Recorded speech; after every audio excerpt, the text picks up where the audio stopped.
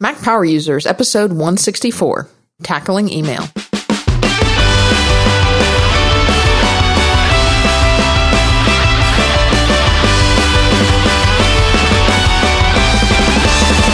Welcome back to another episode of the Mac Power Users podcast. I'm Katie Floyd, alongside with David Sparks. Hey, David.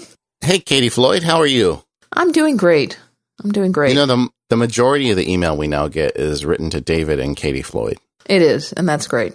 Except for the emails that's written to Katie Floyd and David. Yeah, you like those better. Yeah, me too sometimes. So. But hey, let's talk about some email, man. We get a lot of email, and so that's good. And so we thought it was time. One of the most emailed about things we get is emails requesting shows on how can people manage their email better and how can they tackle their email better. And we that was our very first Mac Power Users episode we ever talked about. That's where it all started. Is it a little nostalgic for you? That's where the lost episode was. It is. We did the first episode, and we said, let's throw that away and do it over again. Because it was really bad. Hopefully we'll try not to repeat that experience. Yeah. But we talked about email for 3+ hours, so we split it up into 2 episodes. We'll try not to go that long today, but we had a lot to say about email then, and I think we have a lot to say about it now, because a lot of stuff has changed about email. Yeah, it's really evolved a lot. So, and email is a problem that everybody has. So, in fact, I feel so strongly about it, I wrote a book. You did write a book. So the new MacSparky Field Guide is all about email and how to tackle the email problem. And I've got a sneak peek at it. It hopefully is available by the time you've downloaded this podcast. We think it will be. It is available. Absolutely. Okay. I have faith. It is available by the time you download this podcast. And David, why email? Why not? I mean, everybody has this big problem, and it's a problem on several levels. I mean, the first is everybody in the world that gets access to your email address thinks that they can take your time whenever they feel like it, right? Yeah. And then we as users have to decide how much of that we let take over our life. In fact, I had a real hallelujah moment with all of this when Paperless came out, because I was dealing with, whenever I release a new book, I get a lot of email and a lot of requests and all that stuff. So for the first, couple of weeks after Paperless came out, I was getting all of this email. So every day I was spending hours trying to kind of get through it all. And my daughter was I wrote about this in the book. My daughter was building some Lego that was really cool. Did you notice I said Lego, not Legos? I noticed. Was that the picture of the Lego that you have in the book? No, that was a different set. Okay. But either way, she was doing Lego, and we kind of have a thing where we do it together. And it's a lot of fun and kind of evolved to the point where by doing it together, I search out the little parts and then she builds it. But I'm happy to have any role in that process. But either way, so I said, well, let me do this email first. And so I started working through all the email, and then I finally finished the last email, and I looked down and she had finished the whole project. And so I had blown it, my daughter did something. I had an opportunity to do it with her, and I blew it. And like instantly at that moment that I was feeling really dumb, I got an email from, a listener, frankly, who had said that, she wrote me 6 days earlier and I had written back, and what's wrong with me? Why don't I just take my email address off the website? Because obviously I don't take it seriously. And it was like the combination of spending over 2 hours dealing with email, the realization that I just missed out on something that I really wanted to do, and then someone being angry at me for not doing it even more. Just like something in my head just popped. And I said, this is not acceptable. So I have to figure out a better way to deal with email. And also, have time to build Lego. So I kind of went on a journey. I went on a spirit quest for email. And this has been something that's been brewing a long time, because I know when we first started talking about the field guides years ago, the topic of email came up, and that, it's taken you a couple of books, but you got there. Has it just been kind of brewing deep down inside? Well, this one took a lot of research. To write the Paperless book, I knew exactly what the workflow was because I had developed it and I was using it every day. And I felt like I wasn't good enough at email, so I needed to get better at it before I could write the book. And then the process of writing this book was just hugely time consuming. This one of all of them, I don't even want to know how many hours I have into this project at this point, but I think it paid off. It came out really good, and I learned a lot in the journey, and I share it in the book. So hopefully people can get better. We're going to share a lot of it right here on this podcast too. Yeah. Well, let's talk about some of that. And kind of the first place I wanted to go is this whole idea for organizing email. And we talked about this way back on Mac Power Users episode 1. And you have a pretty specific structure for organizing your email. And, it's funny. I just went to the tech support guys at our office put on a class about how to manage email. And I practice a lot of the things that they teach. And I got a few ideas from them, but I just wanted to mainly see how other people do it. And they were talking about how important it is to pick a structure that works for you and have a method for organizing your email. And so let's talk a little bit about how that happens in your mail application or web browser. Okay. Well, I think to begin with, everybody's different. In fact, when I finished this book, I said, I don't want it to just be 300 pages of me telling you how to do your email, because not everybody has the same problems and challenges that I do. So I interviewed, I believe, 8 other people, and it's people that we know and some people that we don't know. I mean, we had doctors and Serenity Caldwell from Macworld and David Wayne, some of the guests from the show. Aisha Tyler did one. So all people from different walks of life that get different volumes of email. And it was very interesting to hear how they managed it. So I guess I want to start this conversation saying I don't have the one method that's going to work for everyone. I think the solution to dealing with email is, number one, figuring out where you're comfortable with it and how important it is to you, because I think it's very tempting to make email a lot more important than it should be. And so that's the first thing. And the second thing is, I think you need to become familiar with the different, I'd say, galaxies of technology surrounding email. And then once you have a basic understanding of how they all work, then it's a lot easier for you to pick the one that works best for you. Because, some people that use Gmail are very good with Gmail and it works great for them. And it would make no sense for them to use like an IMAP mail. And some people use IMAP and it would make no sense for them to use Gmail or Exchange or some of the other more obscure email, procedures out there. So that's my caveat before I start. But how do I organize email? I've got 3 basic parts of my life, and each part has its own inbox. So I've got the stuff I do as a person, my personal account, which is an iCloud account. And then I've got the MacSparky world of things, including this podcast, which is a IMAP account. And then my office, day job account, which is a Microsoft Exchange account. So I have 3 different email technologies I'm using every day. Yeah, I have a very similar setup. And then you have a couple of different accounts that filter into those various accounts, if I remember correctly. Like I know you have a Gmail, the Mac Power Users is set up through a Google domain. And so I think you've got that filtering into your MacSparky account. So when somebody sends an email to David at Mac Power Users, it actually goes to your David at MacSparky address. Yeah, it ends up in the IMAP account. And I don't know, are we going too deep? Maybe we should talk about these various bits or not. I don't know. But I used the MacSparky account as a Gmail account for a while I was writing the book, because I felt like I hadn't spent enough time with Gmail, and I was always tempted by it. It was like the siren song of Gmail, because I know so many people that use it.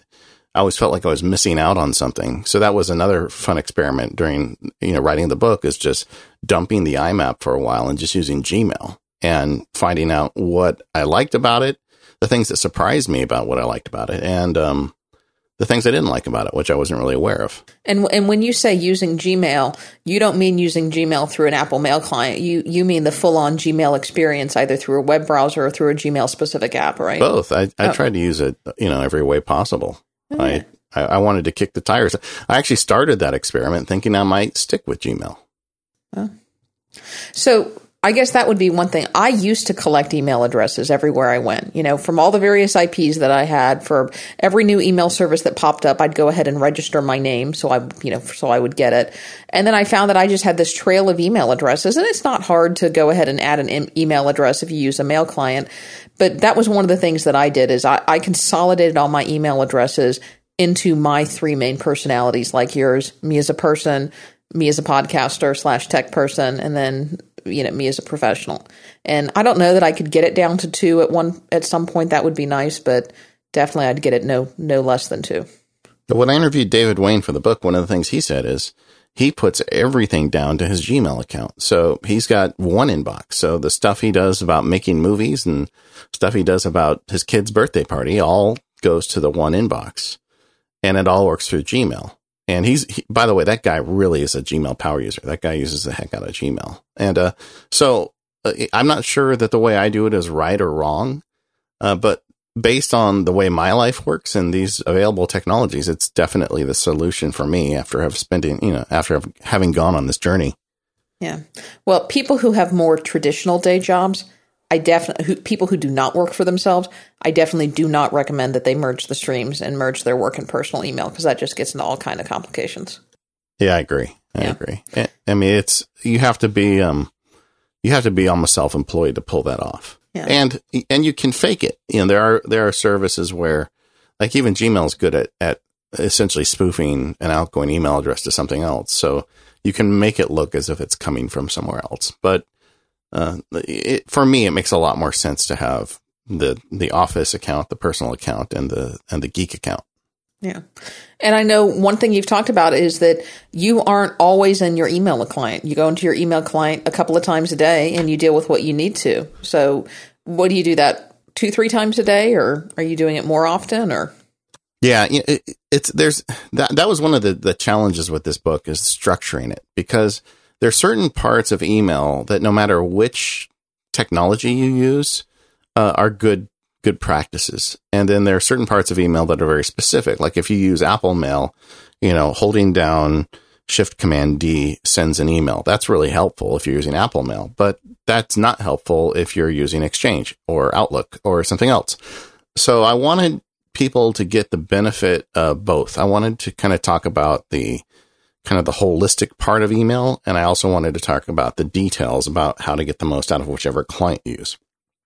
So, one of the first chapters is called Tactical Email, and it's a long chapter, and it's got all kinds of advice about everything from, I tried to kind of address it in, how do you check email? How do you write email? How do you do replies? All that stuff. So signatures, I go on and on, but so I've got a section in the book that kind of covers all that stuff, but that I feel would apply to no matter what email client you're using.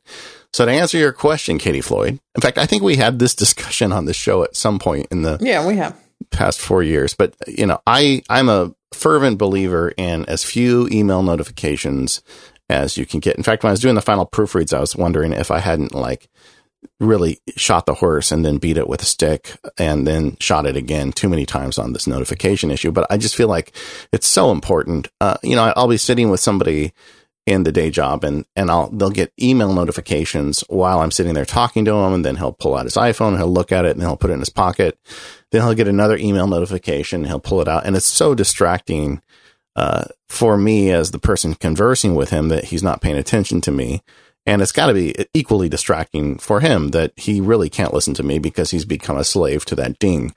And I'm so much against that, because so often those emails are really irrelevant. I mean, no matter how important you are, you're still going to get the Viagra ad. And if you turn on that notification, you're going to be getting that Viagra notification, buzzing you every time it shows up.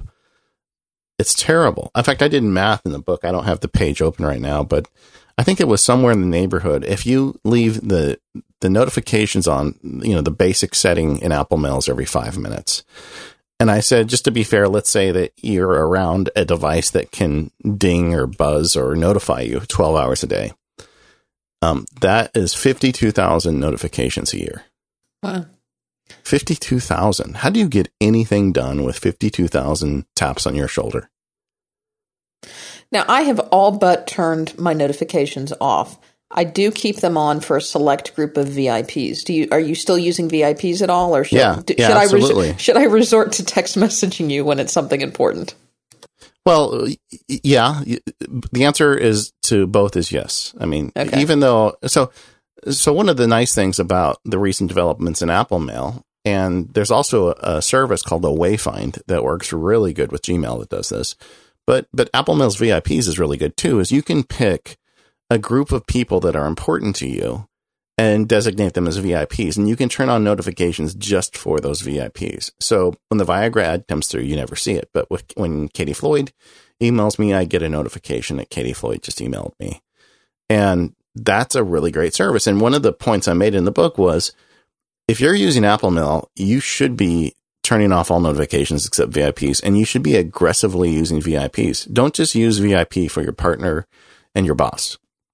I mean, if you're in the middle of a project with somebody, you put everybody in that project on your VIP list for a couple of weeks. All you have to do to turn them off is tap a little star icon in Apple Mail. I mean, Apple makes it so ridiculously easy to turn VIPs on and off, and you can do it on iOS or on the Mac. In fact, I have a screencast showing you how to do it, just in case you don't know already. It's just so ridiculously easy. Why wouldn't you aggressively use that feature and turn people on and off as VIPs? One of the tricks I do in this show is when we have a guest. We had Fraser Spears last week. Fraser was a VIP in my email for 2 weeks. And after we finished the show, I turned him off because I love Fraser, but if he emails me, it's not something that's going to be critical. I can get back with him in a reasonable amount of time. But when I'm planning to record a show with the guy, if he emails me, I want to know right away because maybe, there's a reason he can't make it or some problem. So you should aggressively be using those VIPs, and that solves the notification problem to a large extent for people using Apple Mail. Yeah, but I think it also brings up a larger problem, and to some degree, you might have control over this. To some degree, you're going to have to train people, and sometimes you're just going to have to accept it.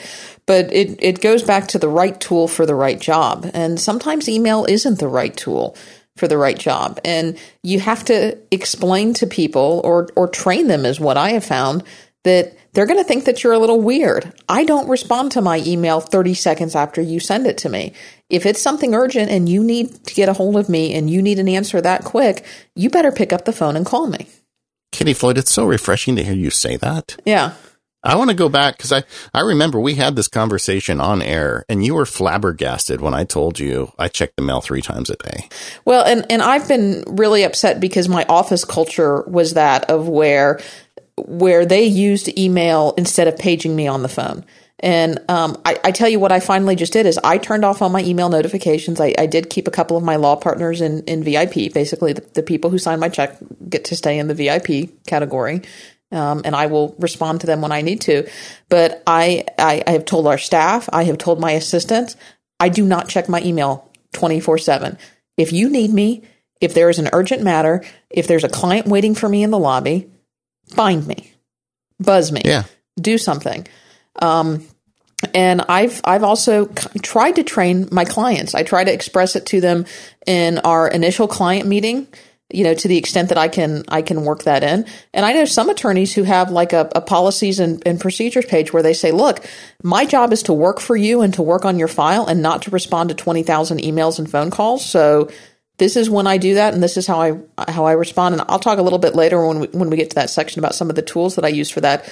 But I found that I just have to train people. And even if I happen to be sitting in my inbox and I notice that somebody has sent me an email, I will intentionally not send my response to that email until an hour or so later or until the next business day, because I am training them that I'm not going to respond to their email.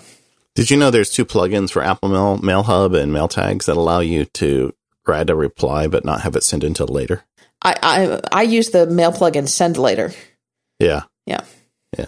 But getting back to what you're saying, I think you're in phase 2 of this, which is where I was when I lectured you about it so many years ago, where it's a thing that you talk about with people the first time you meet them. I have to talk with clients. I don't respond to email. I think I've evolved to another phase where I don't even really talk about it. I just don't deal with it until the time is right. If somebody asks me about it, I'll tell them. I mean, I had a client the other day say, hey, how come you didn't respond to my email? I said, because I was trying to, solve your problem. And that means I don't stare at my email badge all day. So what's up? And that works, but I don't feel like I have to tell everybody about it. Yeah. I've seen people who put it in their signature line of their email. I check email twice a day. If you don't receive a response for several hours, that's why. Yeah. That might be a little over the top. I don't know how that would go over. I've seen people who send autoresponders with that, and that's a little much because now that's just generating more email.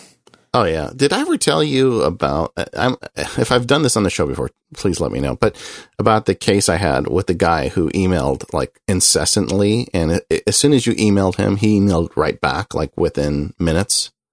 Probably, but keep going.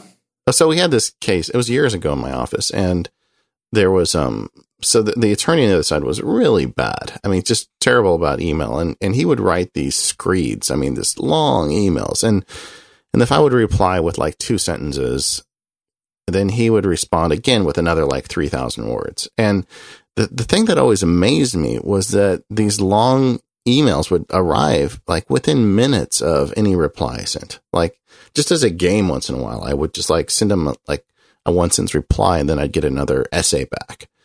And I just thought the guy was crazy. So the way I dealt with it was, I would, and then he would send 4 or 5 of them a day. So he was always trying to, get this reply. So the way I dealt with it was I would print them out and I'd collect them in a little folder at my desk. And then I would, every 3 or 4 days, I'd get the pile of them. And by then it would be like 20 pages worth of email. And I would read through it. I'd make a note in my, my note or iThoughts HD. I'd make a little mind map for a response letter. And then I'd write a letter back to him, and it'd be printed on paper, and I'd sign the letter and lick a stamp, and I'd mail it. and I know it just made the guy completely nuts. But then there was a conflict issue with somebody else in the firm. It's a long story, but sometimes as attorneys, you can't stay in a case. So we had to get out of the case, and they had to get a new attorney, and the new attorney came in, and there was no hard feelings with anybody. It was just, one of those things. And I told the new attorney, hey, be careful this guy, because he emails incessantly. And then the new attorney calls me back like a couple days later. He says, Dave, you're not going to believe this. I had like 52 emails in a day with this guy. I said, well, that's your fault, because for every email he sends, you're replying, and you're just feeding the monster at that point. But yeah. I guess that was a really long story, but the people like that are out there who really think that email is like a telephone conversation or immediate response type situation. Cool. So any other cool. What else do you want me to say? Katie's version of saying, man, I wish you hadn't gone there. All righty then. I did think the way I dealt with him was no, I thought that was a very appropriate way to deal with him. Yeah. So what about, are we beyond at this point the technicalities of email? I still run across people who use pop email. Yeah, and I do address it in the book, and I tried to make the case for pop. So if you're listening, you and can't you've make never the case for pop. Well, I tried to explain why someone would want it in these because they don't know any better. Well, that's probably ultimately I decided I couldn't really make the case for it, but it does use lower bandwidth because it's not communicating back and forth. And if you're listening to the show and you have no idea what we're talking about right now, there's 2 primary, old school email protocols. And the analogy I use in the book is a regular postman versus a creepy postman. A regular postman delivers mail to your address, and then he doesn't know what you do with it. And that was POP. That's kind of the original email standard. And before we had multiple devices, it was just fine because you had a computer hooked up to your Cox cable or Comcast or whatever your internet service provider. They gave you an email. And then the mail came in, and the mail got delivered, and it went off their server and went onto your computer, and that was the end of it. There was nothing else to say. But then we all got multiple devices, and so you might have a phone or a laptop and a desktop, or 5 devices anymore. Who knows? And the problem with pop emails, once it delivers that email to one computer, it's no longer on the server. So if you deliver it to your Mac and then you log in with your iPhone, it's not there. Or one of the things they do now is they just send copies to everything. They never take it off the server. So you'd have it on 2 different computers, and you might delete it on one, but it stayed on the other one. So you had all these different versions of your email all over the place. It made people crazy. So that was kind of like the classic mailman. That's the closest analogy to the real world way the mail is delivered, but it doesn't make sense for computers. So then we have IMAP, and IMAP is a different standard where what I call it the creepy mailman who looks through your window and sees what you do with your mail. So if you get junk mail and you tear it up and throw it in your trash can, then the creepy mailman tears it up and throws up his copy of it. And then every device you have attached to that IMAP account also tears it up and throws it away. Or if you put it in a special folder, the creepy mailman puts it in a special folder on the server, and then all of your Macs and iPhones also put it in a special folder. So it's really the better standard for the modern world where we have multiple devices. right? So there's a little foundation. Now, what were we talking about? Creepy mailman, POP versus IMAP. Yeah, so I understand. So we kind of got that foundation out there. So where are we now? I think that if you have a POP account, you're making a mistake because it's just not the best way to use your email anymore. And when I was saying in the book, I tried to make the case for what it's good for, because you don't have the data transmission going back and forth up to the server telling it what you did with the mail, then it uses less data. But it's trivial. I mean, it's just so much easier to use an IMAP account now. But then there's other types of services like Gmail, and Gmail isn't IMAP or POP. It's Google's version of email, which in a lot of ways is better than IMAP or POP, but it's something uniquely Gmail. Then there's Exchange, which is very similar to IMAP, and I know I'm going to get an email about that, but from the user perspective, it works in a lot of the same ways. It keeps track of where things go. It monitors it on the server. It populates it down to your various devices, but it's a Microsoft technology, and it's very popular at work. One of the things I did writing the book was ask around to friends, who uses Exchange? And, I have a lot of friends and a lot of people use Exchange. And I said, how many of you use Exchange for your personal email? And I got crickets. I don't know a single person that uses Microsoft Exchange for anything that's not, part of their day job. So, and that's okay, because that's kind of Microsoft space there. And to be honest, Microsoft has come a long way with Exchange. It used to be this really expensive thing, and you had to set up a server at the office, and there's all these pieces involved. And now they have an online service, this Office, was it Microsoft 365? Office 365. And depending on what level of service you can buy, for about $20 a month, you can get hosted Exchange. $20 per person, hosted Exchange plus Microsoft Office. And a lot of people are doing, in fact, your office is doing it now, right? Yes, but we're just doing Exchange. We're not doing all the other stuff. Okay. So there's all these different email technologies out there. And I think that, and I'm really summarizing more, this podcast would be 10 hours, but the point is email users, you need to have a basic understanding of how all this stuff works, because once you do, it's going to be a lot easier for you to make smart decisions about what services you want to use to manage your email. Is it what I would say at this point is, yes, you need to be informed, you need to get figured out, but for the love of God, use something that syncs, right? Yeah, absolutely. And just be aware of what you're doing. And I'm not a big fan of ISP-based emails because, number one, they're usually pretty poor in that they don't offer IMAP services. And the other thing is, you don't want to be tied to your email address forever. I mean, you don't want to say, gosh, I really can't cancel this ISP service and move to, BIOS that just came in my area because I'd lose all my email addresses. Or, I can't move because I lose all my email addresses. I don't know who really makes those decisions, but, it becomes a problem. So there's so many places. I mean, you did yours with Hover, didn't you? Where you got your email address? Yeah. Oh. I mean, you get what you pay for with this stuff. The IMAP standard, there's a lot of people that will give you an IMAP account. In fact, iCloud is an IMAP account when you get down to it, Apple's version of IMAP. But there's iterations of this IMAP, and some of these services are better than others. I think Hover is very good. Another one that I tested writing the book that I was really impressed with was Fastmail. Mm-hmm. And Fastmail has got some great online searching tools that I thought were really good. But there's services out there that you can use to make this happen.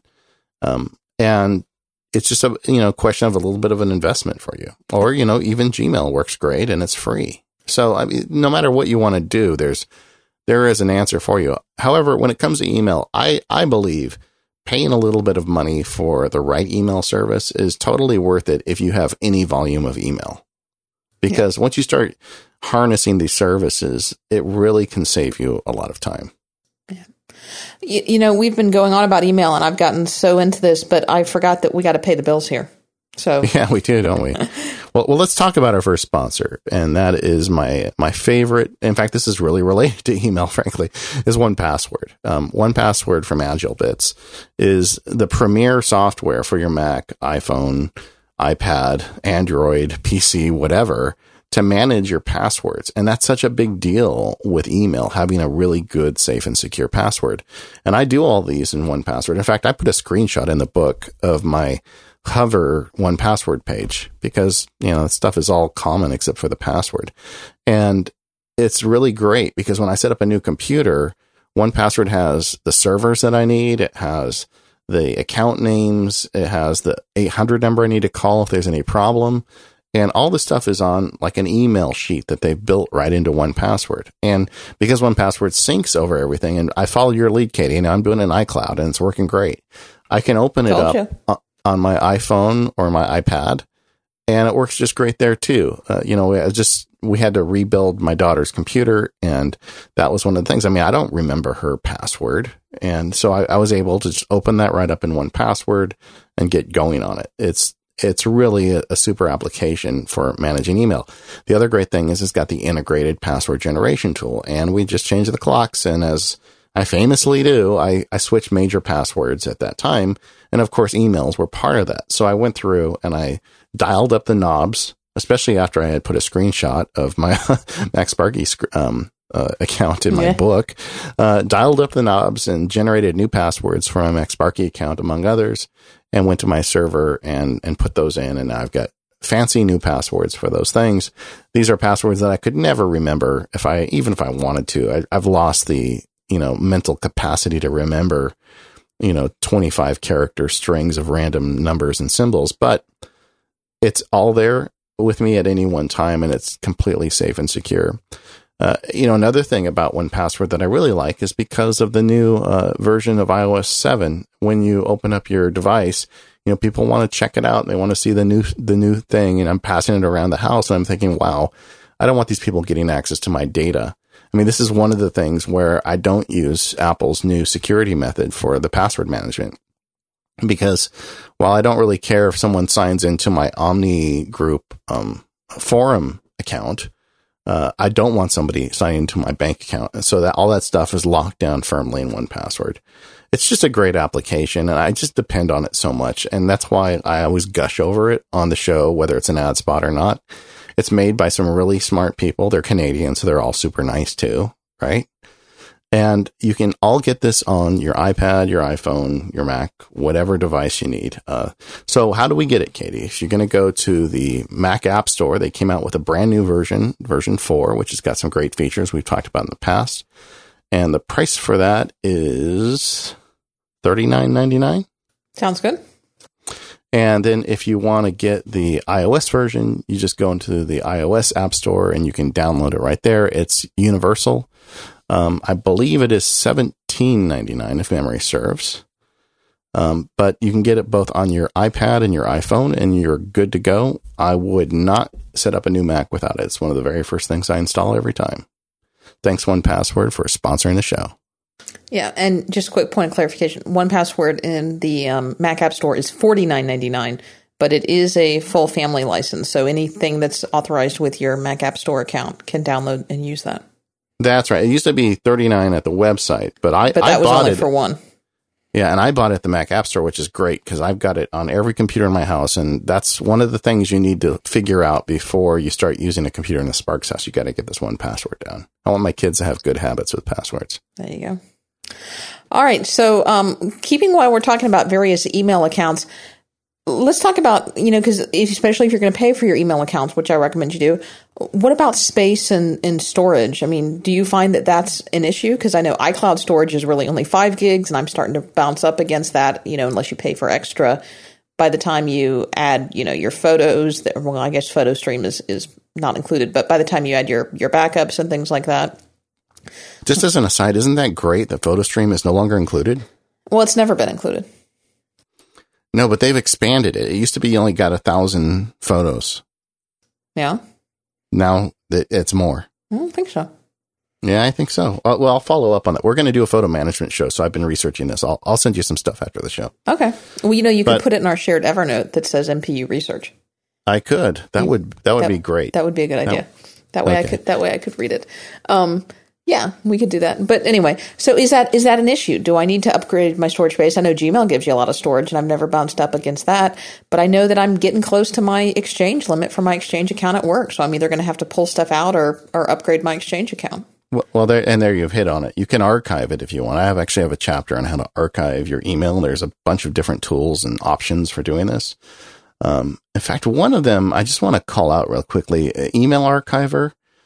it's a really interesting application. It doesn't make a data, traditionally when you want to archive your email, it makes a database of all your email. It's like a searchable database. You can go through and pull an email. Yeah, I've used MailSteward for that for years. Yeah, exactly. MailSteward's one of the ones in the book. It's Cloudpull will do that with Gmail. Yeah, it's the standard. But this email archiver, what it does is it goes through your email or a folder of your email, and it generates a nested folder set of PDFs of each email. And maybe it's just because I'm a lawyer. That is so useful to me. The ability to take all the emails on a certain chain or project and turn them into PDFs with one button. Super useful. I'm not even sure that's an archiving tool, but it's really great. Okay. But to answer your question, I guess the question is how much space do you want? If you're going to get extra iCloud space, you're going to have to pay for it. I just paid $20 for my daughter the other day because she's in the red constantly on that 5 gigs. So for $20 now, she's up to, I believe, 25 gigs or 15. I'm not sure. I think we added another 10, so she's at 15 for $20. But it solved all her problems because she now has both a phone and a Mac, and so she's putting more data in there than she used to. So do you archive all of your email? Do you keep all of your email? How far back do you go? Or at some point do you pull it out? I've always felt like I'll archive it as soon as I see Apple Mail operating slowly and noticeably so. Our old pal, Tim Verporten, used to complain to me every time we got on the phone about how slow he thought mail was. And I have never really had that problem. I mean, when I do a search, it gets there pretty quickly. And granted, I don't keep Macs longer than 2 or 3 years. So I think I'm kind of, maybe I'm an oddball in that regard. I'm not running a 5-year-old computer.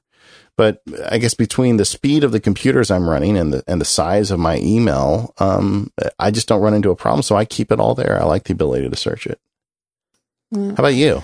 I think I've got all my email going back at least to 2008 and probably further. Yeah. So a while. We'll see. It hasn't been an issue yet. But okay, so we've talked about email and kind of the technicalities about that. Let's dig back in a little bit to your folder structure for how you organize email, because this is an area where I've got some frustration. I know you talk in your book about limit your folders to 10. Well, that's kind of an arbitrary number. What I said in the book was, if you can get away with a single archive, you absolutely should do that. Because it removes so many problems. When the more emails, folders, or mailboxes that you add to your email account, the more complicated things get, and the easier it is to put emails in the wrong space. And especially with the new, and now I'm going to talk from the perspective of an Apple Mail user, but this would be true in Gmail and some of the other services as well.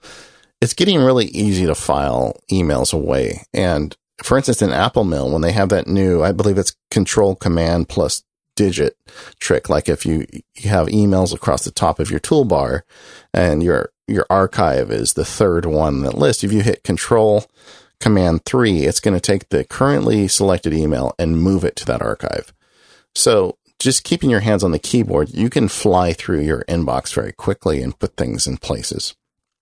But you can only do that with 9 digits. 0 doesn't work. Don't know why. Okay.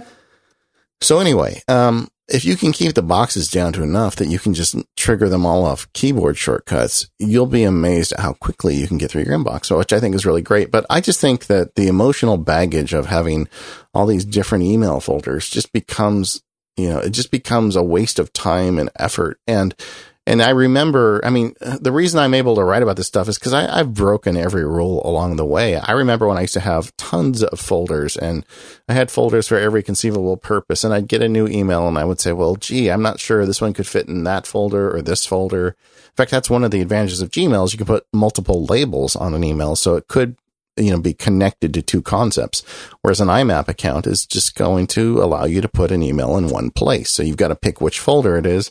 And let's say you've got 3 that might apply, but you're not sure which one. So you create a 4th one that's just perfect for this email. And then suddenly you've got hundreds of these folders, and the process of even just physically dragging the email over to the sidebar getting it to land in the right email folder is something that is very tedious. And it's the same on your iOS device. If you've got to like navigate through all these folders to tap to move it somewhere, that stuff just adds up. And then I got thinking, well, how often do I use these folders? And the fact is I don't. I mean, the search on these new email clients is so strong, and Apple Mail's come a long way. Gmail's great. And just about every email application covered in the book, I think, has got some pretty good search. That it makes a lot of sense for me to cheat at the beginning, just put it into an archive folder, and then I can always find it later. And I find that works great for me. All right. Well, let me tell you about my constant email frustration. I've got a pretty good handle on all of my personal email, but my work email is still a problem. And I've got my inbox processed, and I've got my responses are pretty good, and I'm good at that. But my constant problem with work email is archiving. And, you can relate to this because you understand the setup here. But I've got, let's just say, let me pick a number, 50 active cases that I'm currently working on, or that I could potentially be working on that are open. Let's say I've got 50 active matters that I'm working on. And so if I've got an email from Joe Smith about this particular case, then I've got 50 folders related to my active cases. And if I get an email from my assistant about this particular case, then it goes in that folder. I mean, we don't have any particular office management system, and I don't think you do either. But and I probably could find a lot of these folders related to searching. But, if the email's from the client, that's one thing. I could certainly do a search by name. But if the email's from my assistant and it relates to this particular matter, maybe not. It depends on how it was labeled, or it depends on what the keywords were on it. But it's so easy to go to that quick folder and see, okay, well, what was the email chain? What was the correspondence? What was happening here if I ever need to pull up something? And then what I've done in the past, and I've gotten away from this, is when I close that file, when that matter is now closed, I would create a folder called, I think I called it archive files, and I would drag that entire folder into archive files. Well, the problem I've developed now is I've got 300 folders in archive files, which has created an issue because those all show up in iOS when I go to file folders. So I'm in the process, and Email Archiver may be what I use, of exporting all of those emails and saving them to the actual file in our computer, and then just dumping those emails into a more general archive folder so that I can search. But how do you balance that? Because in our profession especially, we're so terrified. At some point we may be required to produce certain emails, or to produce a chain of emails, or to be able to go back and find specific emails. And it is just critical that we get them all. I think, well, first of all, that's a kind of an edge case talking about a law practice. But I think the answer to what you're describing, if you're in some kind of work situation where you have project related emails and you're required to archive them, I think the best solution is to archive them at the moment they're received. When you receive an email, you save it off to PDF, which is ridiculously easy on Apple Mail or most of the mail clients on the Mac, because now they even have did you notice they have a keyboard shortcut built in for print as PDF? I noticed that, yeah. I'd like to kind of take credit for that, because that's been one of my bandwagon things for like 6 years. But now they've got a menu selection, which you were able to do before with my Command P trick, but now they've built it right into this operating system. But the point is, you get an email from somebody on a case. What's to keep you from just printing it off as PDF right there and handing it off to whoever does the filing in your office or yourself, and save it to the folder with all the PDFs of the other documents and letters and things you receive. And then you've got a permanent record of right there. And then you dump all that email into one archive that everybody in the office uses. So you can go search out the actual email file if for some reason you ever need it. But largely, just having the PDF saved with the file is going to solve most of your problem. Yeah, but to what end? I mean, that's ultimately what I get at the end of the day when I close that file and I select all and print to PDF and archive those into a single PDF. But, let's say you get 5 emails, how many emails will you get a day? You get 50 emails a day. This particular email seems like it's no big deal, but maybe it is. So for all of those emails, are you going to print them to a PDF and save them with a specific date and time stamp and a description in a file? If you're legally obligated to archive it, I think that's the smartest way to do it.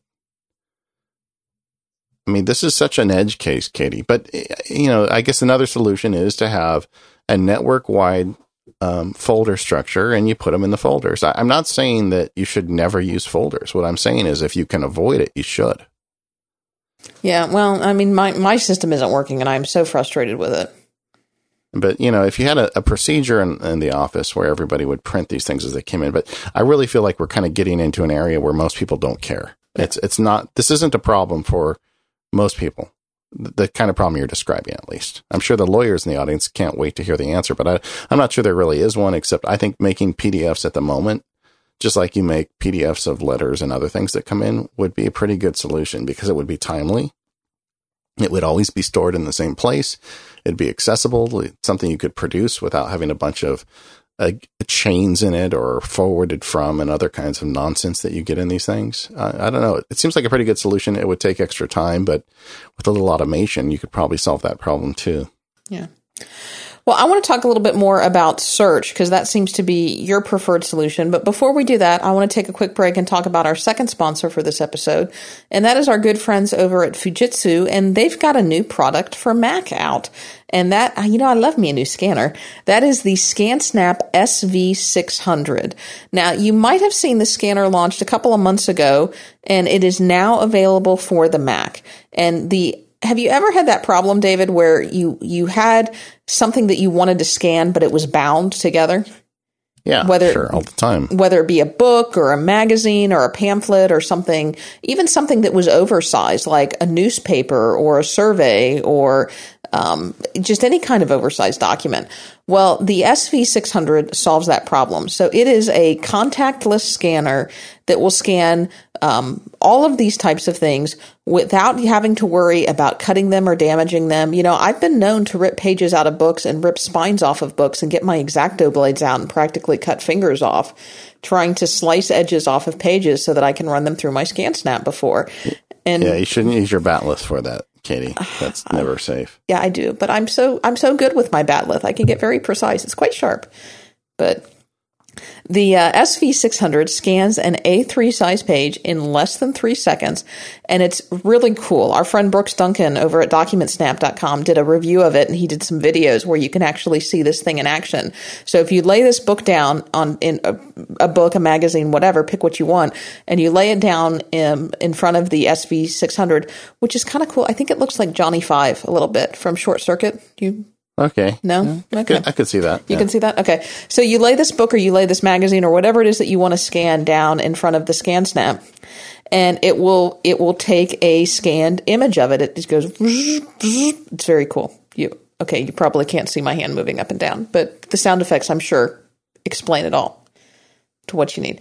But it has this special ScanSnap super software that will flatten the image out so that you don't have the curve that you normally would when you have a bound material. So it flattens it out. And if you had to use your finger, which you do sometimes to keep, the book pages from flipping up, it will even detect your finger and remove it. So you might actually cut your finger off without having to, have major surgery later. It will auto crop and deskew them just because, the ScanSnaps are smart and do that. And if you've got, let's say you're scanning a magazine or a book, it has an auto page turn detection sensor. So what you can do, page 1 and 2, flip it. It'll sense that you flip the page. It'll scan again. Flip the page. It'll sense it. You can scan again. Flip the page. You see where I'm going with this. Or it will do timed interval scanning.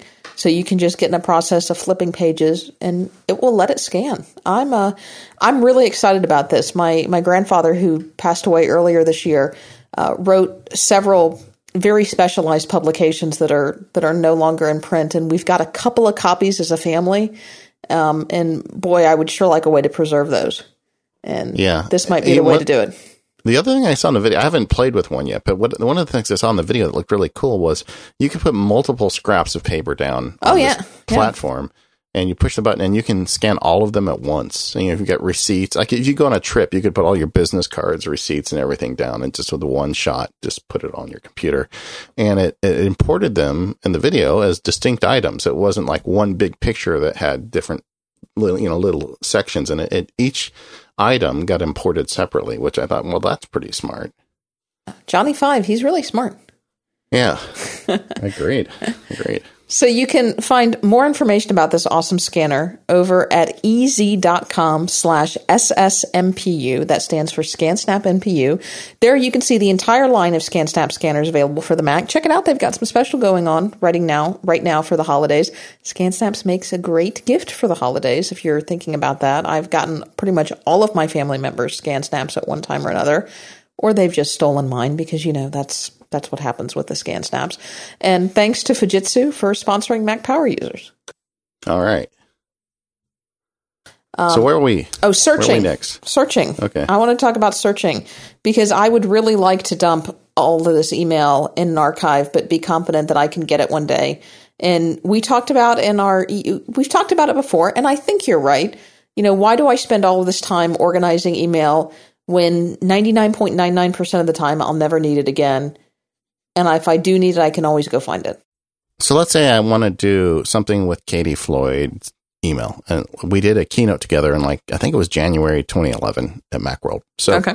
I want to get that keynote file. And I have not created a folder that says Macworld or Katie Floyd or keynote files with Katie Floyd or Macworld plus keynote plus Katie Floyd or anything. So I just go up to the search token bar in Apple Mail. I type Katie Floyd from, therefore I get all the emails from you.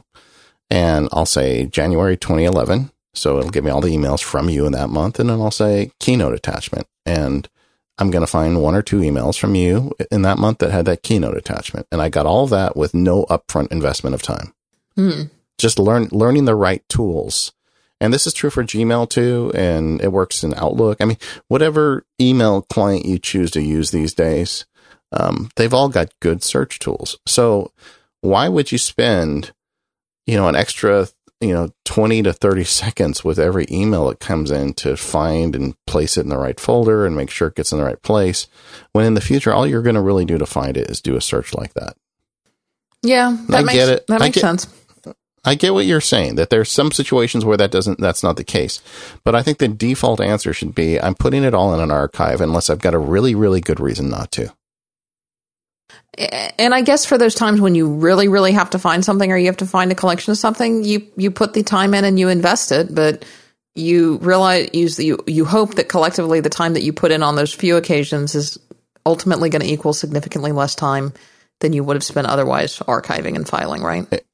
Yeah, in Aisha Tyler's interview in the book, she said that there's some things in her life that just make sense to have in folders, and she's got it down to I think it was 4 or 5 folders. And everything else just goes in archive, but she's got some things that go into these folders, and she says that works for her. And I'm not judging anybody saying, well, if you do that, you're not doing email right, because there is no right email. I mean, everybody's got a different solution, but if you've got it down to 4 or 5, that's a much more manageable solution than to what I had years ago, where I had probably 100 of these things. Some of them were nested and, dragging them across. It was completely nuts. So you think email archiver? Reformed alcoholic. Maybe what gets me out of these folders. Well, I don't know. I mean, I don't want to talk about your law practice anymore, honestly, but I think putting them in PDF is a very sane way to deal with something where you need a permanent record. And it does involve some extra time up front, but you're just going to have to figure a way to automate that or get somebody else to do it. That's what I was trying to do. All right. At the risk of running into another specialized area, what about email where you have to collaborate with other people? And I know a prime example of that is the Mac Power Users feedback. We have people who email the feedback at macpowerusers.com, and that's email that goes both to you and I. And we do try hard to respond to all that email. And sometimes you respond and sometimes I respond. And if you respond, sometimes I don't respond. And if I respond, sometimes you don't respond. But I always try to CC you on my response and you try to CC me on your response so that we keep each other on the loop. Do you have any special method for dealing with that collaborative email where you're going back and forth with people? Well, there's just so many different ways to do that. I mean, I guess one question I'd ask on a collaboration project is email the proper place to collaborate? I keep talking about my book, but I have to tell you, I'm so happy to talk about it because it's been the secret obsession of mine for a year now. But so I did Mike Rohde, our guest and illustrator. He illustrated the whole book, and we did the whole thing through a 37 Signals, project where there was never email from us. Everything was basically on a 37 Signals project, and we would check in there. So depending on the size of the collaboration, I'm not sure email is what you want to use, but when you are collaborating and copying people in, just be really careful about who you copy on each email. Just because you've got, Joe Schmo on this project doesn't mean Joe Schmo needs to be copied on every email. I mean, you and I are really careful about it. When I reply to a listener email, I always blind copy you on it, right. Number one. So that I took care of it and you don't have to. And number two, so the listener doesn't make it feel like I'm, reporting back to you on everything, and it gets creepy, right? But well, now you've just told them. my secret's out, but I always blind copy Katie, and she does me as well, and that way we have a better chance of hitting every email that comes through. At least one of us does. And when things get busy for me, then I notice Katie does more. And when things get busy for Katie, then more comes from me. But more generally, we have it handled. And then we also have a workflow with Evernote we use. And I guess we can talk about that too. So if you ever get an email from me related to something you say about Mac Power Users, and the subject line says at MPU feedback at the end of your subject line, that means that I just sent it into our Evernote database, and it's going to be something that we're going to hopefully talk about in a future show, which I do with a great text expander snippets, MPUF, MPUF, boom. MPUF, okay, great. I'm going to change mine to that. It's kind of fun writing MPUF, and and then on the iPhone and iPad, I have it as iOS. What they call them? They don't call them snippets. I shouldn't tell you what my keyboard snippet is. Shortcut. Yeah. Well, now I'm curious. What is it? F you. Oh, really? For follow-up. Katie, you're so dirty. It's for follow-up. And so anyway, that's, I go with MPUF, you say F you. I mean, I don't know. You have so much more respect for the listeners than I do. But so I guess, these situations are so varied. Like another thing I talk about at some length in the book is reply all and how dangerous that is. And, I can't think of, I think if there was one button on a computer that is responsible for more people like getting divorced / fired / hurt feelings / everything else, it's the reply all button. I think there's no more dangerous thing you can do on your computer than press that button. Yeah. So I've talked to our tech support people at work about removing it from the toolbar in Microsoft Outlook. Yeah. They tell me they can't do it, but there's got to be a way. Yeah, it's a dangerous thing. Yeah. I do want to talk about, because we will get so much feedback if we don't, about Mavericks and Gmail. It's a little bit better now, but... let's talk about that in the general category of Gmail, and maybe a little bit about my Gmail experiment. Should we are we due for a sponsor spot? Yeah. I don't know. Yeah. Let's talk about our next sponsor, and then we'll talk about Gmail and Mavericks.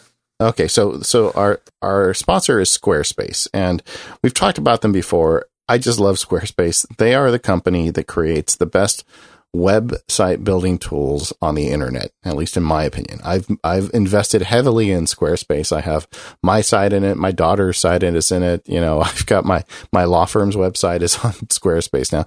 Anything I can do that I have any degree of control over ends up in Squarespace. And the reason is it's easy for me to build it. They have gorgeous templates.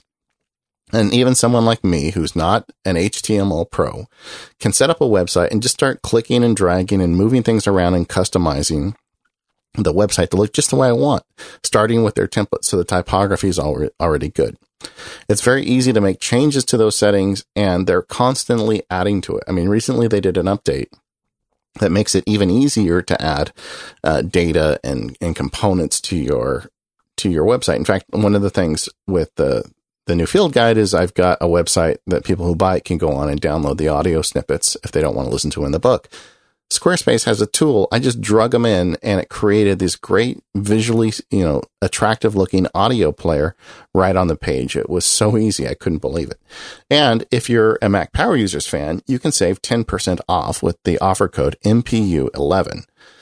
So that's even better. So go check it out. It's their It's a great website. They have they have two really cool new features out, and the audio collection is one where you can upload music directly to Squarespace, or in my case, the audio files from the book. And then they also have a new 3D visualizer for shipping. So this is amazing. They have taken all of the factors of shipping into account by not only allowing you to enter your product weights and carrier options, but also implementing 3D packing algorithms to understand the exact amount of the ordered items that will fit into the box you send it with. So then this is part of that Squarespace commerce. I've told so many people about this, and they're like, no, it can't be that easy to sell stuff online. I'm like, oh yeah, Squarespace. Yeah, and it's just for a flat fee every month. They manage the credit cards. They do all that stuff for you. And I mean, this used to be something that even just a few years ago, you would have to pay someone thousands of dollars to set up for you. And it would be on a web technology that was, something you didn't control, and you always had to pay someone to make sure it worked. Well, Squarespace takes care of that for you. I really love Squarespace. I'm not going to, gush on and on, but just to tell you that if you're looking to put a presence on the internet, and frankly, just about everybody should be doing that these days, there really is not any easier way to do that than set up a Squarespace account and just start fiddling with it. And before you know it, you're going to have a really gorgeous website. And it's, the price of entry is minimal. I mean, even if you get the super account, it's $20 a month and you get 10% off with this discount code. So you're down to 18 or 16. Math. There you go. And well, I was doing the discount in my head for the lower account, which is $10, which is $8. So it's $8 or $16, but it's fantastic. And if you buy a full year, they give you the domain too. So you got that covered as well. Right. And Squarespace is going to be giving us some cool new. Currently, our coupon code is MPU11, which is great. But we're working with them to get some cool new coupon codes. If you have suggestions for those, tweet them to us. Yeah. All right. Yeah. Go check it out. Gmail. Okay, so I had this. I've been flirting with Gmail for years because I have so many friends that I know and love who use Gmail. You were Mr. Anti-Gmail. They're reading my email. No, I agree. But I think with all the news out there about Prism and everything going on, I'm starting to realize that everybody's reading my email anyway. And it's not that interesting. But so in fact, that was one of the interesting things. Once I started doing my big Gmail test, I really didn't find I was thinking about the fact that, Gmail's serving me ads on this all the time. It didn't bother me as much as I thought it probably would. But Gmail is not IMAP, it's not POP, it's something different. And there's several pieces of the Gmail technology that are really useful. I mean, like one of them is labels. And, I was talking about earlier, the problem with folders is that an email can only go into one folder, even though it might fit in 3 or 4. Labels allows you to essentially tag your email, and tags are a better paradigm for this because you can use multiple tags. I could have, going back, I could have tags for Macworld, and I could have tags for Katie, and I could have tags for, presentations or whatever, and go search through those tags. And that's really great. And the Gmail search tool allows you to narrow the scope of a search to just include things with certain tags. I use that for a while, and just like mail tags, which gives you kind of the same functionality in Apple Mail, I found that it was too much work for me to add tags to emails because I could find them so ridiculously easy with the search without tagging them. And I don't want to spend any more time on the email coming in than I have to. So that feature wasn't as useful to me as I would have liked it to have been, I guess.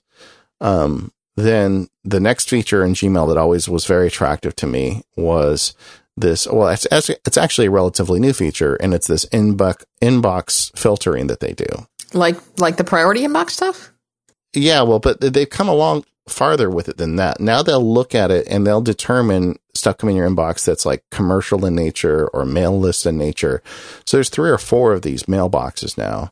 And so you'll wake up in the morning, and if you had received 20 emails, but let's say 10 of them were about buying stuff, it would go into one of these mailboxes, or, so that they've auto sorted your mailbox for you. Do you use Gmail much, Katie? Yes, because I use it for all my Mac Power users' email, but I never use it through the Gmail interface. Okay. And we're going to talk about, that's where we're getting. I've got comments about that. Yeah. So the point is, you can use this service through Gmail to auto filter your inbox, and which was great, but it wasn't as powerful as another independent service I'm using with my IMAP I'm going to talk about in a little bit. So that feature wasn't as great. And then the fact is I have email accounts in Office 365 that work really good in Apple Mail. And my iCloud account is in Apple Mail, and Gmail doesn't work that good in Apple Mail. And it never really has, because Apple Mail is built for IMAP and POP and standard email protocols, and Gmail is something uniquely Google. And I don't think at any point Apple is going to spend the significant engineering resources necessary to make it see Gmail labels or all this, or have this filtering inbox. I mean, I'm not even sure Apple could make it happen. So I've always felt that if you're going to use Gmail, you should use it in the web or use it in like something like MailPlane that's built around Gmail. And so then it occurred to me, I learned very quickly that using Gmail meant that I had one email place to go for my MacSparky stuff, and I had a different place to go for my Office and personal iCloud stuff. And I wasn't in the position of David Wayne where I could just, jam everything into Gmail. So it wasn't really working for me. And there's a bunch of other features of Gmail I've left off. The book has got a whole chapter on Gmail, and I think I did it pretty fair treatment because there are some really great features in there. But at the end of the day, all those whizzy features to me felt like they weren't worth the trade-off. And that's entirely setting aside the question of letting them read every email and serve me up ads. So the issues that I've had with Gmail used to work wonderfully for me, and I just treated Gmail as a regular old IMAP account, and that worked well for me until I upgraded to Mavericks. And we all know that when Mavericks first came out, there was this big Gmail issue where it kind of didn't respect tags, and it didn't respect which IMAP on Apple Mail, translates into folders, and you would file stuff and it would come right back. And it was just a nightmare. And then about a week or two, maybe 2 weeks after Mavericks was released, they sent around they issued this update to improve Gmail with Mail, and it's gotten a lot better. But it was almost unmanageable for 2 weeks. And but see, don't you think that, if you're going to use Gmail and you are going to let them read your email and serve you ads and do all this stuff, doesn't it make a lot of sense to use the heck out of it and use all of those great Google features that they're always adding? And since they aren't available to you in Apple Mail, I just don't really understand. Let me tell you why I use Gmail. And because for me, the answer is no. In fact, I was almost ready to switch to another email service because I was so frustrated with the Gmail. I don't understand what are you talking about, the great features of Gmail? Really, the only unique feature of, I'm going to get email about this. The unique feature of Gmail is the way that it handles tagging, and that it tags instead of puts things in folders. No, I don't think you're doing it justice, because it does this auto inbox filtering. It does server side rules probably better than just about any service. No out question. There. It has great spam filtering. It has great server side rules, but there's no reason that Gmail couldn't implement great server side rules and great spam filtering via traditional IMAP. Yeah. Well, but they're not interested in that, and Apple's not really that interested in making Gmail work that great. Yeah. So the problem, I'm still, it's certainly better. It's more manageable, but this is just a classic example of the problem that we had. I used to have, all of my Mac, I had these rules set up so that all of my Mac Power users' feedback would get filtered to a specific MPU feedback folder. And a couple of times a week, I would go through that MPU feedback folder, and I would respond to all of our Mac Power users' feedback. And the way that happened on Gmail's side is I would set up Gmail-specific rules that would look for certain key characteristics that all of our MPU feedback had in common, and it would put those in the MPU feedback folder, or it would tag them as MPU feedback. Great. So from my perspective in Apple Mail on iOS or wherever, it would show up in the MPU feedback folder.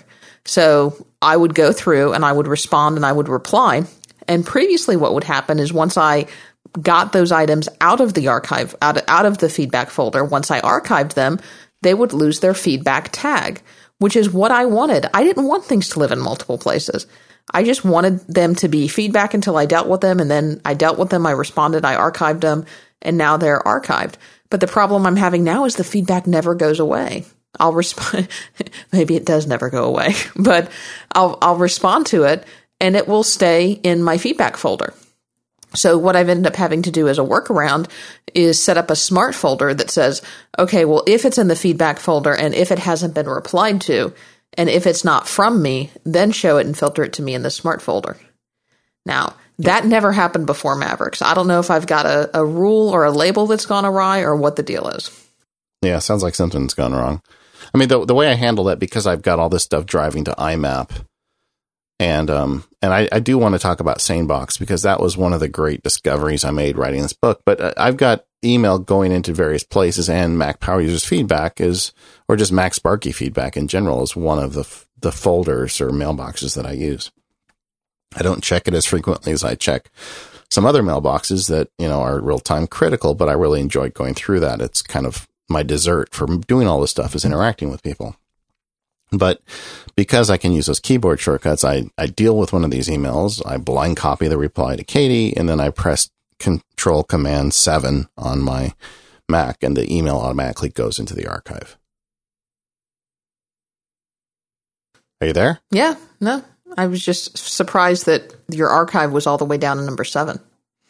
Well, I've got multiple accounts. So I've got, I guess if you really want to hear, the first two, I'd have to open it now. It's muscle memory for me, but my personal account uses the first 2 buttons, and then MacSparky uses 3 through 7, because MacSparky is an outlier for me. And maybe now is a good time to talk about SaneBox. So SaneBox is this really great service that works on IMAP accounts, and it doesn't look at the contents of the message, and you pay for it, but it looks at the header of the message, and that's going to include who it's from, which account it comes in on.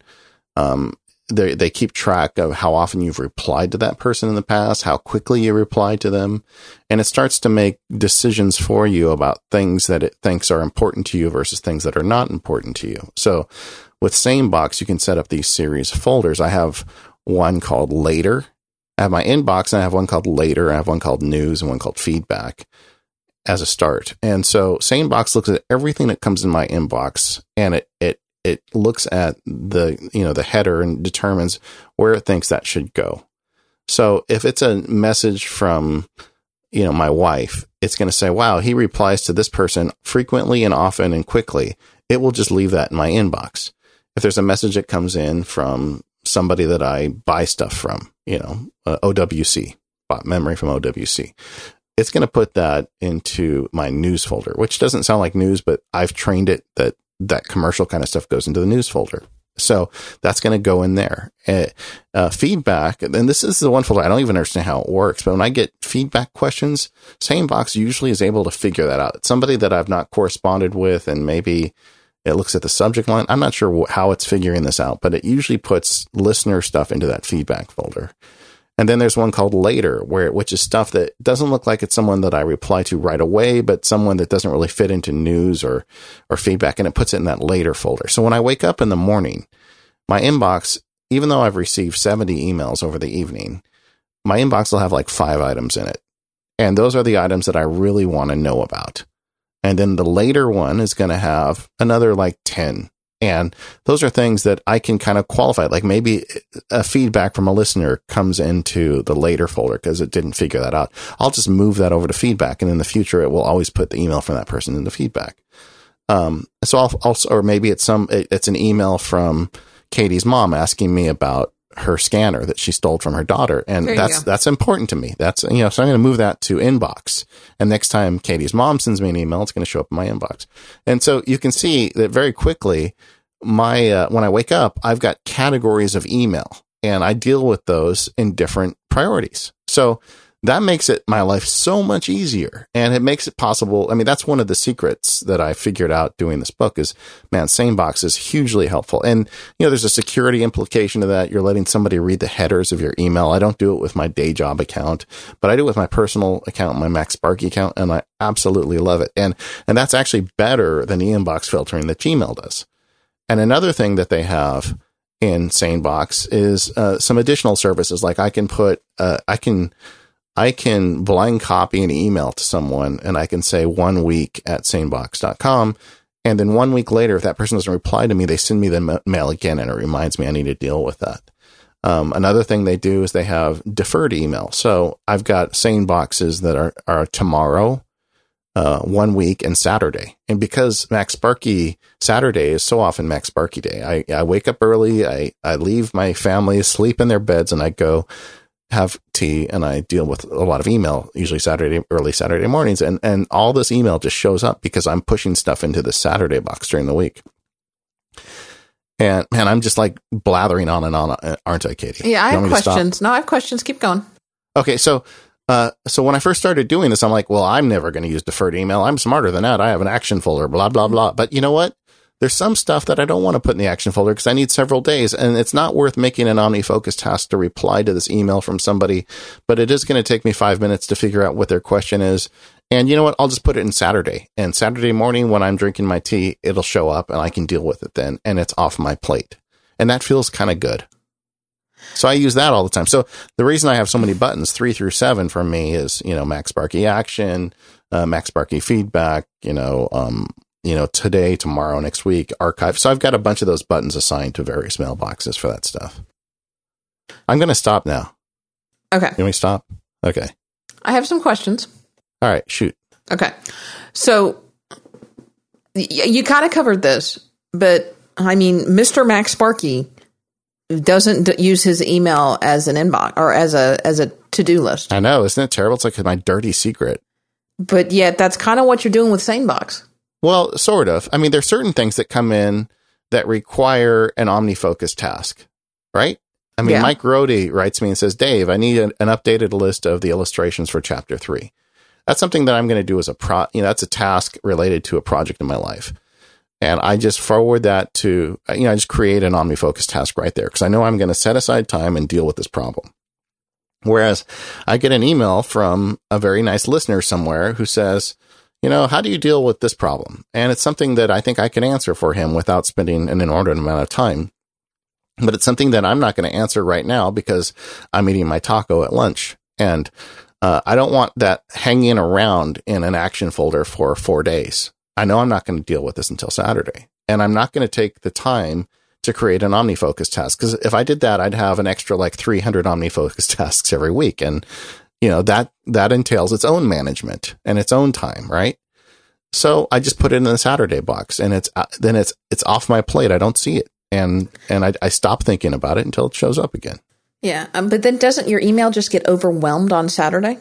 Yeah, but that's okay because that Saturday is when I take time to deal with this. Okay. I mean, one of the things about this is I think some people write me and they think that they're imposing on me, and saying, well, Dave, why, I don't want to impose on you, blah, blah, blah. But I really like talking to people that are interested in the same things I am. And in my world, there aren't that many people like that.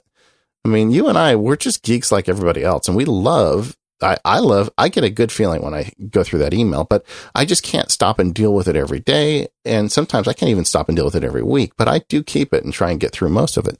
So this allows me that escape. So you're right. I get flooded on Saturday with all those things showing up, but I also have a really good time answering it and kind of exchanging jokes with readers. And, if someone sends me an email that, asks me a question that they could answer themselves on Google, I'm not as appreciative of that or wants me to write an essay for them. I'm not going to do it. I don't have time. If I did that, I'd never publish another book. But when there's simple little problems or just what are my thoughts on something, I'm happy to answer those emails. I think it's fun. Yeah. But moving on from, let me tell you how I've solved that problem. I've done something. I like the idea of SaneBox. I watched your screencast on it. I think it's something that I'm going to have to check out. I just got to figure out how to implement it across my various email systems, and I might need to consolidate some of my email addresses. I don't know, but I'm going to check out SaneBox for sure. What I've done is I've and we'll talk about rules in a few minutes, but I've set up what I would call my low priority inbox, and I call it review. And you may have a different name for it, but what goes in this, and it's actually a smart mailbox, but what goes in this smart mailbox is that type of stuff, the stuff that I'm going to deal with on Saturday. And most of it filters in there automatically through a set of predetermined rules.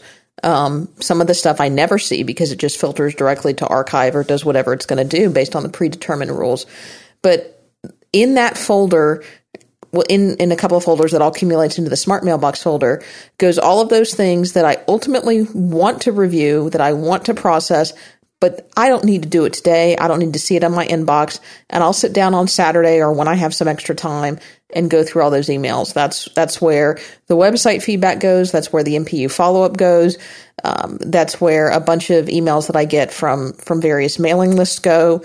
Although I've got those subcategorized too, but that's where those types of things go. And I don't mind them sitting in that review mailbox because they're not sitting in my inbox begging my attention.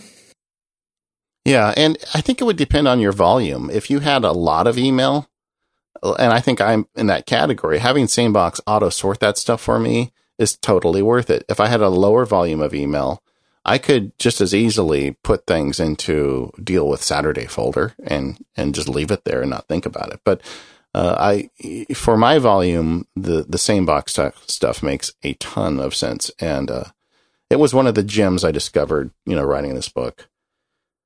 Yeah. We could go on really for like 10 hours on this. We've covered so little.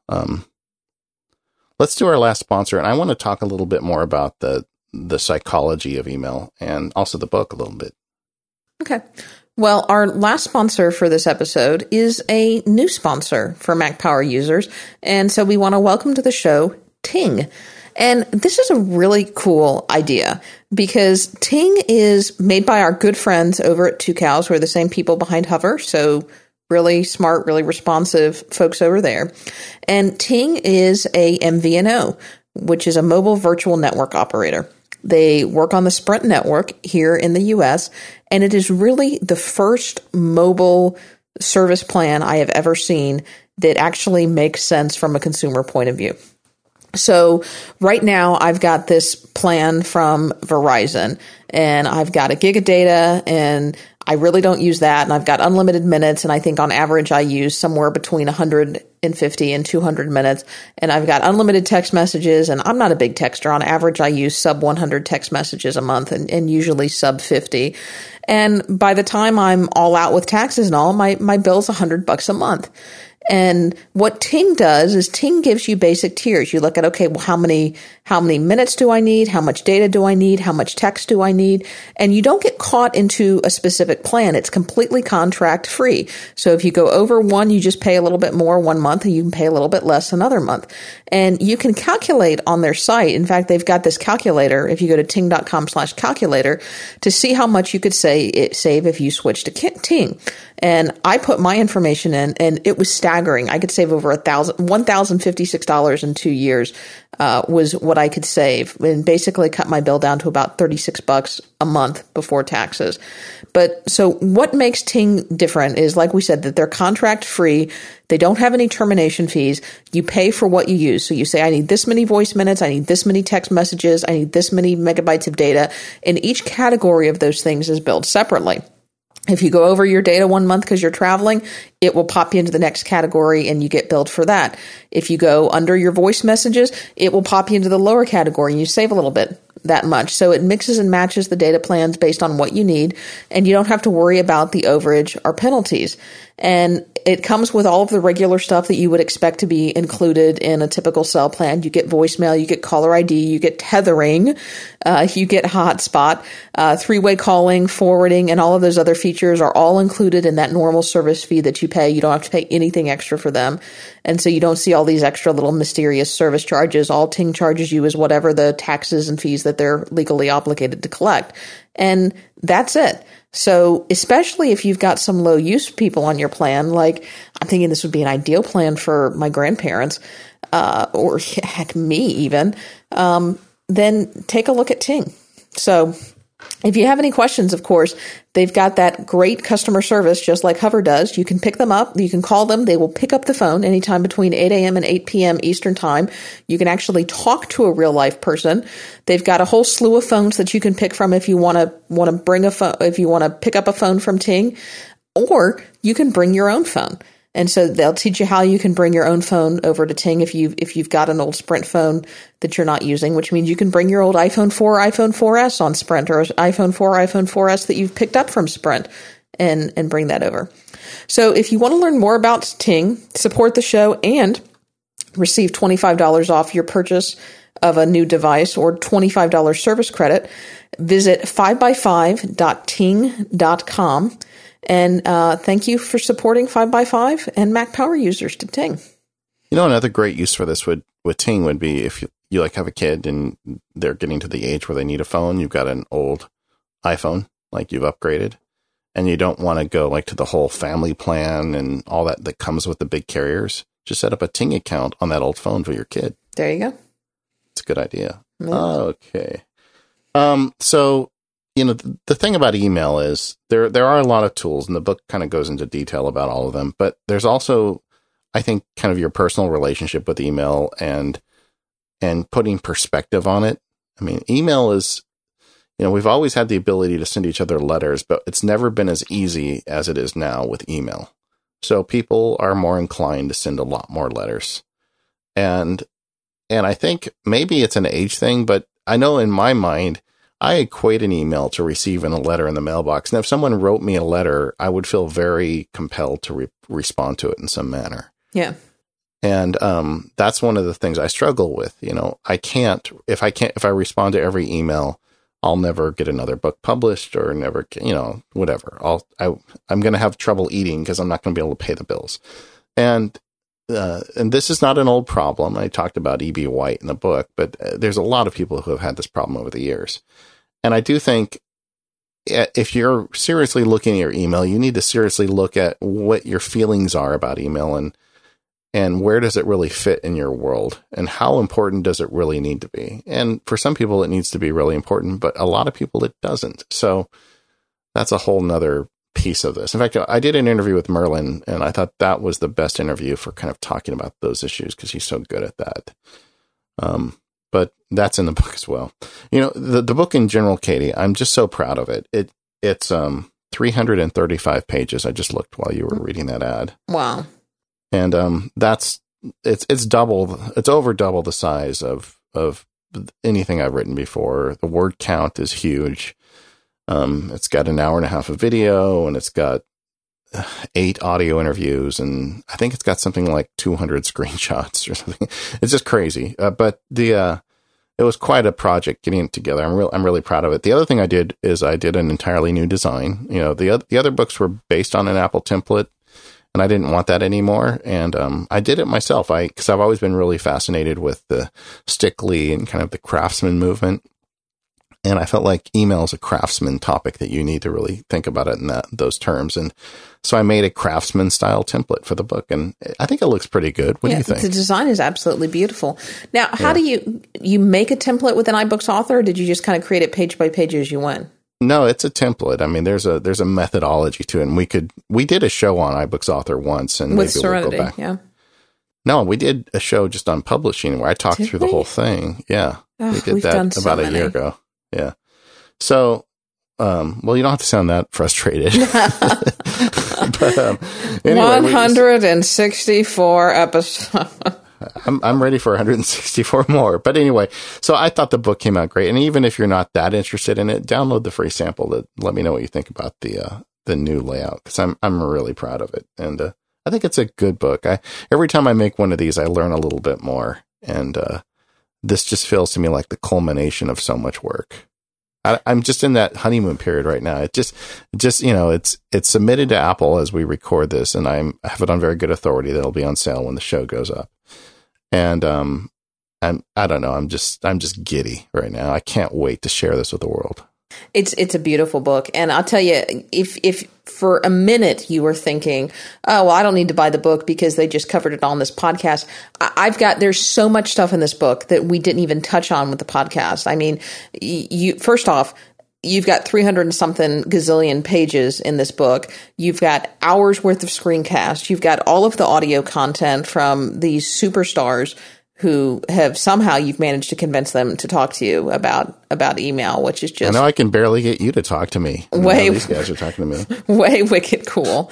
And you've got so much stuff. I mean, I was just flipping through the book. You've cost me some money because, you know, you talk about all of these plugins and enhancements that you can use to optimize Apple Mail. And I thought I was using some pretty cool ones. And, you know, we haven't even gotten to talking about some of those things.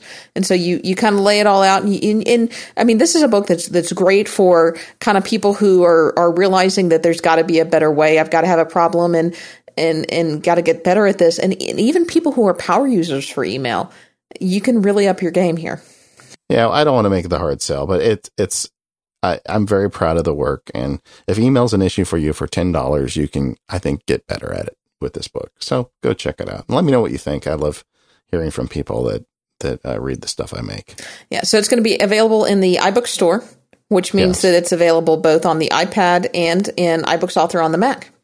Yeah. And there's also iBooks PDF. On the Mac. Yeah. Yeah, so it looks great on Mavericks. It looks great on your iPad. There's also a PDF version that includes all of the screenshots and all of the rich media, screencasts are in there. When you buy it, you get a folder and it's got the PDF of the book, but it's got folders with all of the media and all the audio interviews too. So if you live in a country that doesn't have an iBook store, or you don't have a Mac or an iPad, or for some reason you just want it in PDF form, you can buy it off the website. It's macsparky.com/email. There's a link there and you can go buy the PDF too. So whatever you prefer, I've got it for you, and go check it out. I don't know. I'm still, like I said, I'm giddy about this thing. As we record this, we're just like a day or two from it becoming well known that this book has been written, and I can't wait. Yeah. You should be. You should be very proud of it. And now you should start getting to work on the next one. I have an outline started. Oh dear. But I'm taking a few weeks off because the last 2 months I have been going nonstop to get this thing done. Yeah. Yeah. All right. Are we done with email until they buy the book? I think so. I think so. All right. For a while. I'm sure we'll talk about email again one day. I'm sure, because it's always evolving. Yeah. So you can find links to everything that we have talked about in the show notes, and those are lovingly crafted every week by JT, who we just need to send a huge shout out and thank you to for all of his help and support, because people have really commented about how great our show notes are and how they can always find stuff when they go to our show notes that we talk about, and it's all right there. And that's not us. That's all JT. So thank you. It's funny how many more compliments we got after I stopped doing them and JT did. Yeah. It's kind of funny, huh? Right. You can find us. We're feedback at Mac. We didn't tell them where they could find the show notes. Okay. So where can we find it?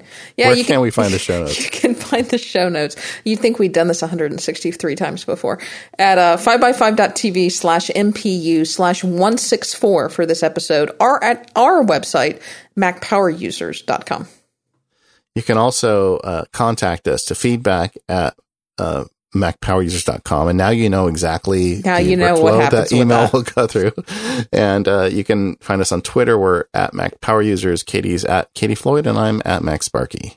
Yeah, and I do love the Twitter comments, because if it's something short, sweet, keep it out of the email cycle. That's good too. But we do try to respond to all of our email, except for recently when Mavericks ate a whole bunch of it. And okay. That I was wondering why I was doing all the email. You lost a bunch. Well, I didn't lose it so much as it just kept piling up on top of each other. And I went through this weekend and responded to a bunch of email after they did the Mavericks update. So I think it's working better now. I think it's working better. I just gave up on email with Mavericks. Well, thanks again, everybody, and we'll see you next week.